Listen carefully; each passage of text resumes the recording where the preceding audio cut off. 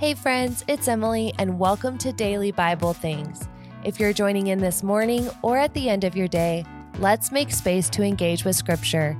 Go ahead and remove distractions and ask the Holy Spirit to help you find rest in God as you engage with today's passage.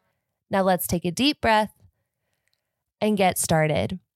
Today we're in the Old Testament and we are looking at a verse in Zephaniah chapter 3. It's verse 17, and I'm looking at the NLT. Here's what it says.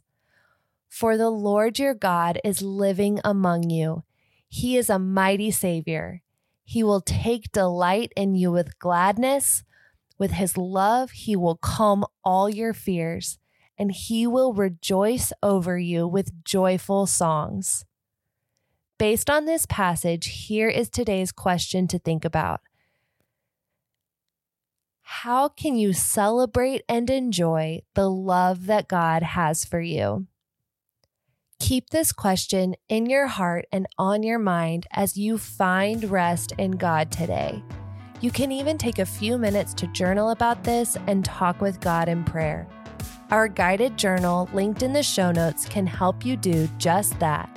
I can't wait to hang out tomorrow, and don't forget, today needs you.